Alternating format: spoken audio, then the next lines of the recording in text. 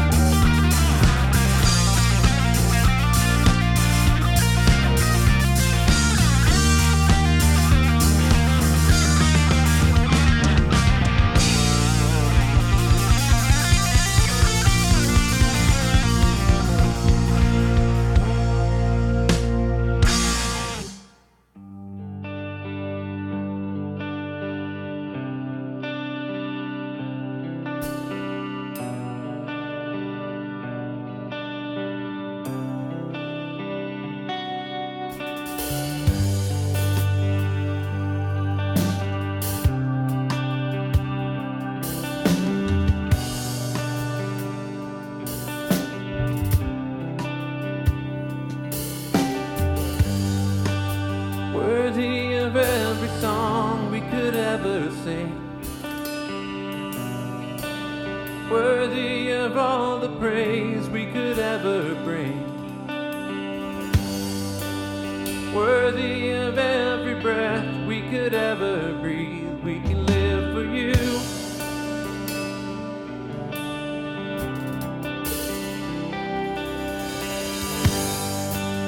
Jesus, the name above every other name. Jesus, the only one who could ever save. Worthy of every breath we could ever breathe. We live for you. Oh, we live for you. And holy, there is no one like you. There is none besides you. Open up my eyes in wonder. Show me who you are and fill me with your heart and lead me in your love to those around me.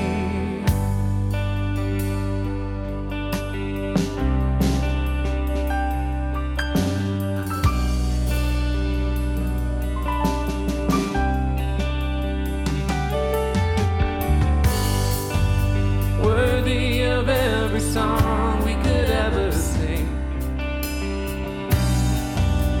worthy of all the praise we could ever bring, worthy of every breath we could ever sing. We live for you, Jesus. Jesus, the name above every other name. Jesus, the only one who could ever save. Worthy of every breath we could ever breathe. We live for you. Oh, we live for you. And holy, there is no one like you. There is none besides you. Open up my eyes in wonder. Show me who you are and fill me with your heart and lead me in your love to those around me.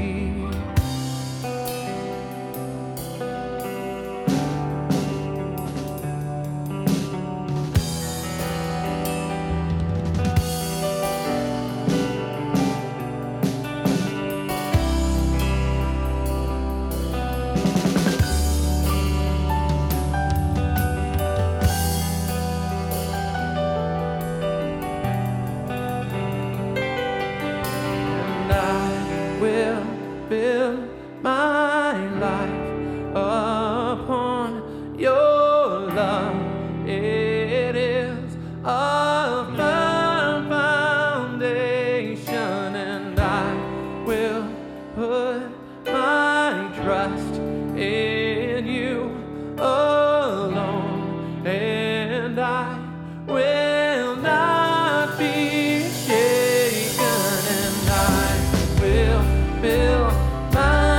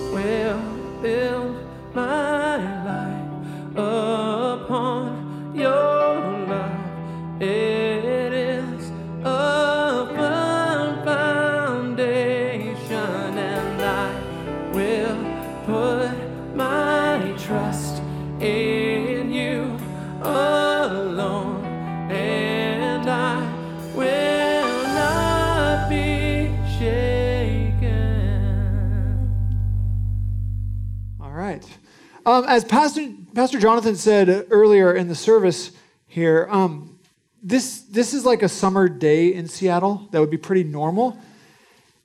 And what that's done to me living there for 5 years is that I just don't have a lot of sympathy when people tell me it's cold here. I'm sorry, I try, I want to, but you don't know how great it is here until you've lived elsewhere. So if I ever seem callous to you saying, oh, I'm so cold or something, that's where that comes from. I'm working on it. Please pray that I'll have more grace. This month in January, we've been looking at Jesus and Moses and the Gospel of Matthew and the way Matthew compares these two figures in the Bible. And this evening, I'll be reading from Matthew chapter 14, verses 22 through 33. And I invite you to hear the word of God. Immediately, Jesus made the disciples get into the boat and go on ahead to the other side, while he dismissed the crowds. And after he had dismissed the crowds, he went up the mountain by himself to pray. When evening came, he was there alone. But by this time the boat, battered by the waves, was far from the land, for the wind was against them. And early in the morning he came walking toward them on the sea. But when the disciples saw him walking on the sea, they were terrified, saying, "It is a ghost." And they cried out in fear. But immediately Jesus spoke to them and said, "Take heart, it is I. Do not be afraid." Peter answered him, "Lord, if it is you, command me to come to you on the water." He said, "Come." So Peter got out of the boat, started walking on the water, and came toward Jesus. But when he noticed the strong wind, he became frightened, and beginning to sink, he cried out, "Lord, save me." Jesus immediately reached out his hand and caught him, saying to him, "You of little faith, why did you doubt?" When they got into the boat, the wind ceased, and those in the boat worshipped him, saying, "Truly you are the Son of God." This is the word of the Lord. Thanks be to God, and I invite you to join with me in prayer. Lord, we gather this evening to hear from your word. We gather this evening to lift our voices up to you, to praise you, and to hear from your word, to have you speak to us, to have you change us, form us, mold us into your disciples, Lord. So we ask that through the power of this scripture, you would speak to each and every one of us. Through the power of your Holy Spirit, may these scriptures be illuminated. May we see you clearly, and may we follow. We ask this in the name of the Father, and of the Son, and of the Holy Spirit. Amen. As I mentioned, we've been going through this Jesus and Moses sermon series, looking at the way Matthew compares and contrasts Jesus and Moses. Matthew, throughout this gospel, numerous times in this gospel, will leave little clues, little hints. Sometimes they're not so little, sometimes they're very clear, but sometimes they're subtle. My wife Emily has taken to calling these Moses morsels. You can use that if you want. I understand if you don't want to call them that. But she said it's like little crumbs that just lead you up to Moses' house. She has an active imagination. But that is a good description of what Matthew does here. He leaves these little clues, these little hints that are meant to bring Moses to mind for us in a story about Jesus. So as I was reading this story, you may have been sitting there wondering, what does this one have to do with Moses? What are the little crumbs? What little hints are there in this story? And I'm just going to be upfront with you all. They're not in this one. This is not a story where I think Matthew had Moses in mind and where Matthew was intentionally trying to make us think of Moses. There's no little literary clues here. This is a story of Jesus walking on the water. There's no connection with the language, with the other stories.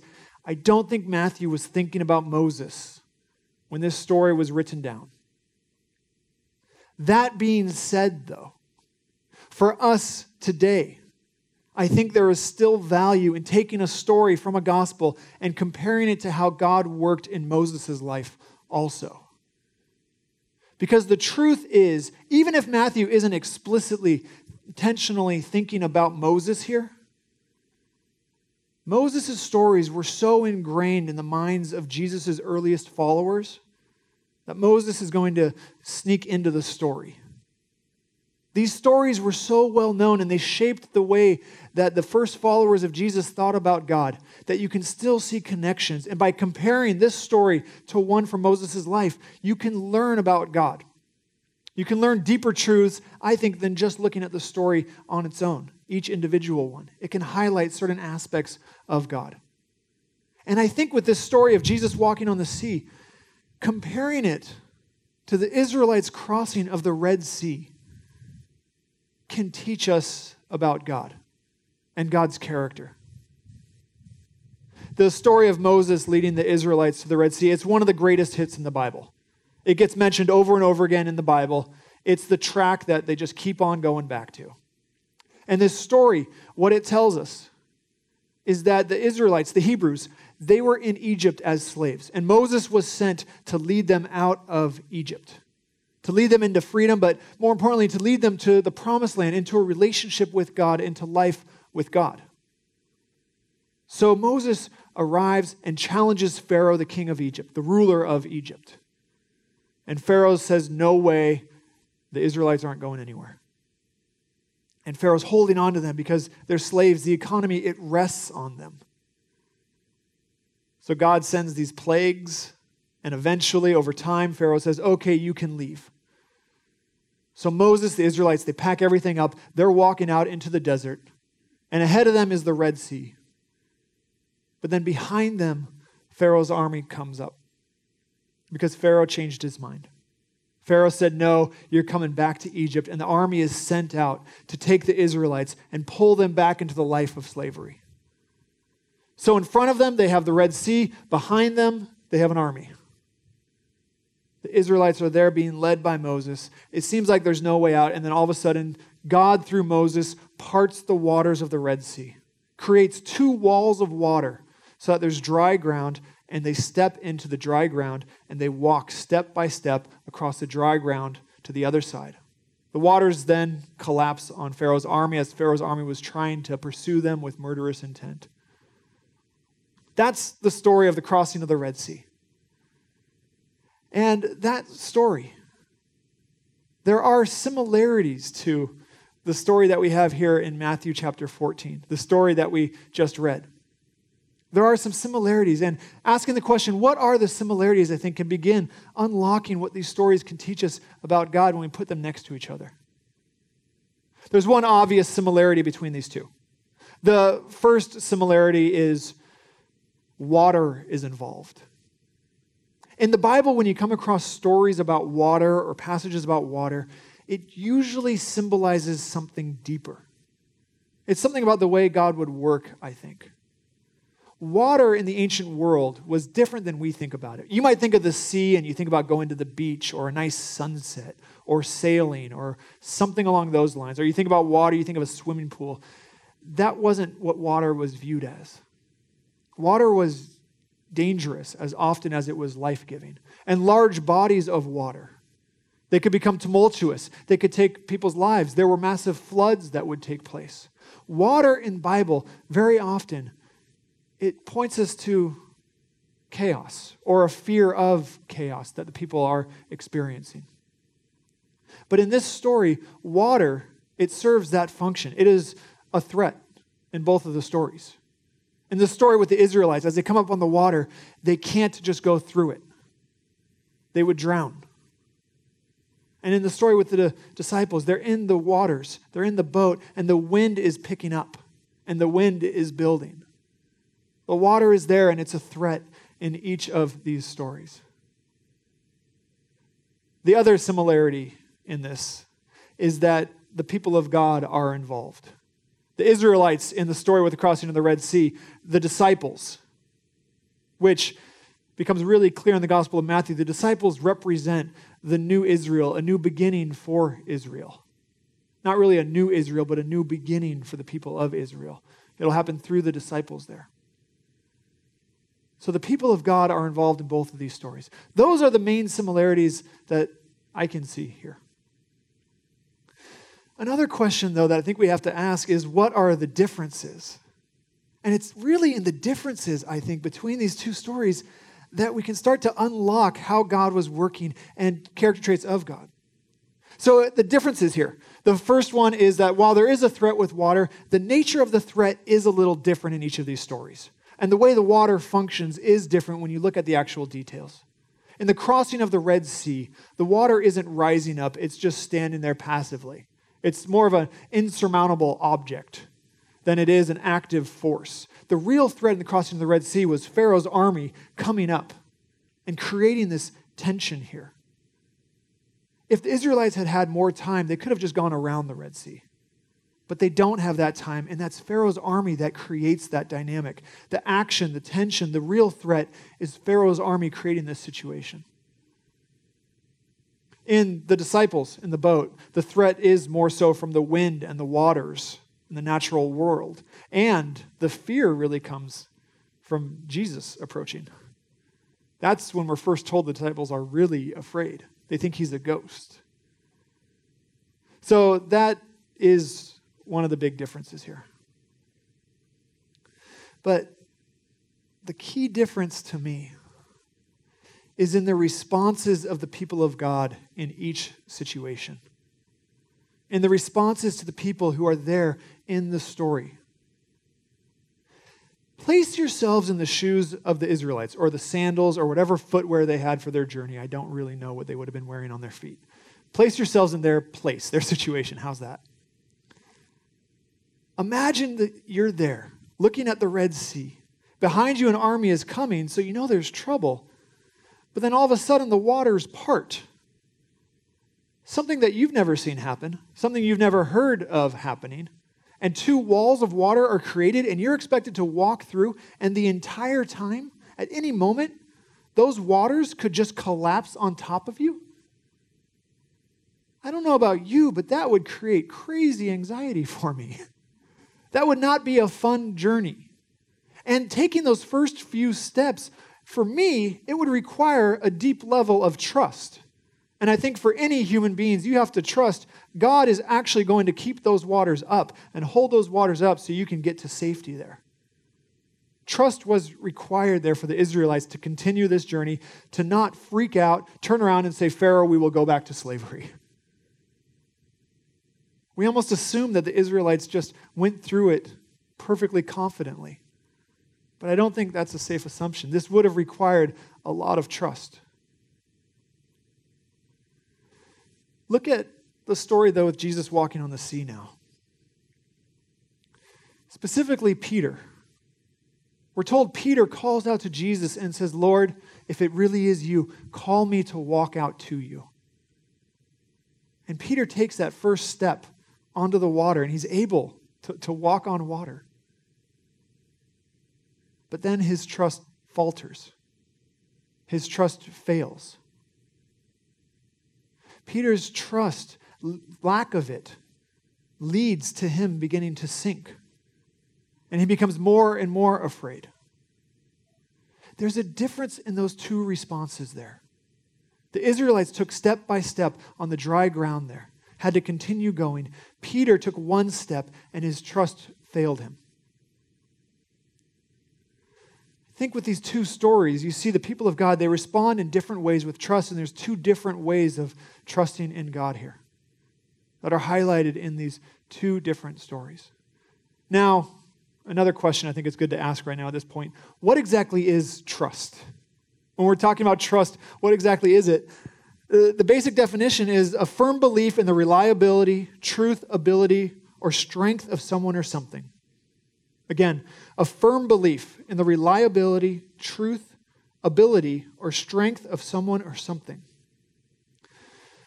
Trust is one of those words we throw around. And we know we're supposed to trust in God. But trust is really, really difficult. We talk about in our culture people having trust issues and not trusting other people and putting walls up. And it makes sense that we all have trust issues because trust is so easily broken.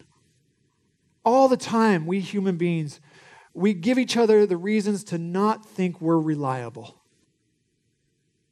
We give each other reasons to think that we aren't going to act in the best interest of the people around us. Trust is really, really difficult. And when it's broken, as I'm sure every one of us knows, it's much harder to rebuild trust than to build it in the first place. Trust, it takes time. It takes consistency of character. It takes people journeying together, walking together. Trust is difficult to build. It's difficult to have. It's difficult to hold. Trust, though, is central to a life of following Jesus. In these stories, one of the things I think we can look at is, yes, we're all supposed to trust in God. And we do have different models of trust. And it would be really, really easy to say at this point, just be like the Israelites. Just trust God. Don't be like Peter here. Although I have heard people say it's great that he did take that first step, and it is. But he can't keep it consistently. He can't keep it going. It would be easy to make that point here, but that's not the point of the stories. The biblical stories, they're not actually about us. They're not about the human characters. They're ultimately about God, and we should learn something about God. And the truth of trusting in God is we don't do it for God's benefit. We trust in God for our benefit. Trusting in God, it's not something that's just going to please God and make God happy, though I'm sure it does make God happy, but it makes God happy because when you trust in God, you are living life in the way God has called you to. When you trust in God, you are free of irrational concerns and anxieties, that shouldn't actually be creeping in on us. Not all irrational fears. I'm somebody myself, I deal with anxiety all the time, so it does creep in. And my trust does waver. But trusting in God, the deeper it is, it's for our benefit. It's something God invites us to. It's not just a command that we can say, just trust more. And with these two stories, the ultimate thing that I think we can learn from these two stories, putting them next to each other, looking at them and examining them, is that God is faithful regardless of how much or how little we trust. You may have heard at times different people tell you that if you just trust more, God will be faithful, or if you have deeper faith, God will be faithful. God's faithfulness, it doesn't rely on you. God is faithful regardless of how little or how much you trust. With the Israelites, God was faithful to bring them across, to bring them to safety. With Peter, he freaks out, he loses his composure, he starts to sink, and Jesus picks him up and carries him back to the boat. God is faithful regardless of how much our trust may fail us. That, I think, is the key to these passages. Through Moses, God was faithful to the Israelites. Through Jesus, God is faithful to the disciples and to the entire world. Trust is really, really hard. But the way it builds inside of us is not by focusing on ourselves and trying to make ourselves just trust more. The way trust builds is by focusing on God, focusing on God's character. Being so focused on God's character that we're not even thinking about how little or how much we are trusting. We are just pursuing Jesus. That, I think, is the basis for trust. So may we accept God's faithfulness. May we embrace God's faithfulness. And may our eyes be focused on God. Please join me in prayer. Lord, we know that trust can be so difficult. And that trusting in you, it's hard. For so many of us, Lord, it's hard. The concerns of this life break in. The experiences of this life break in, Lord.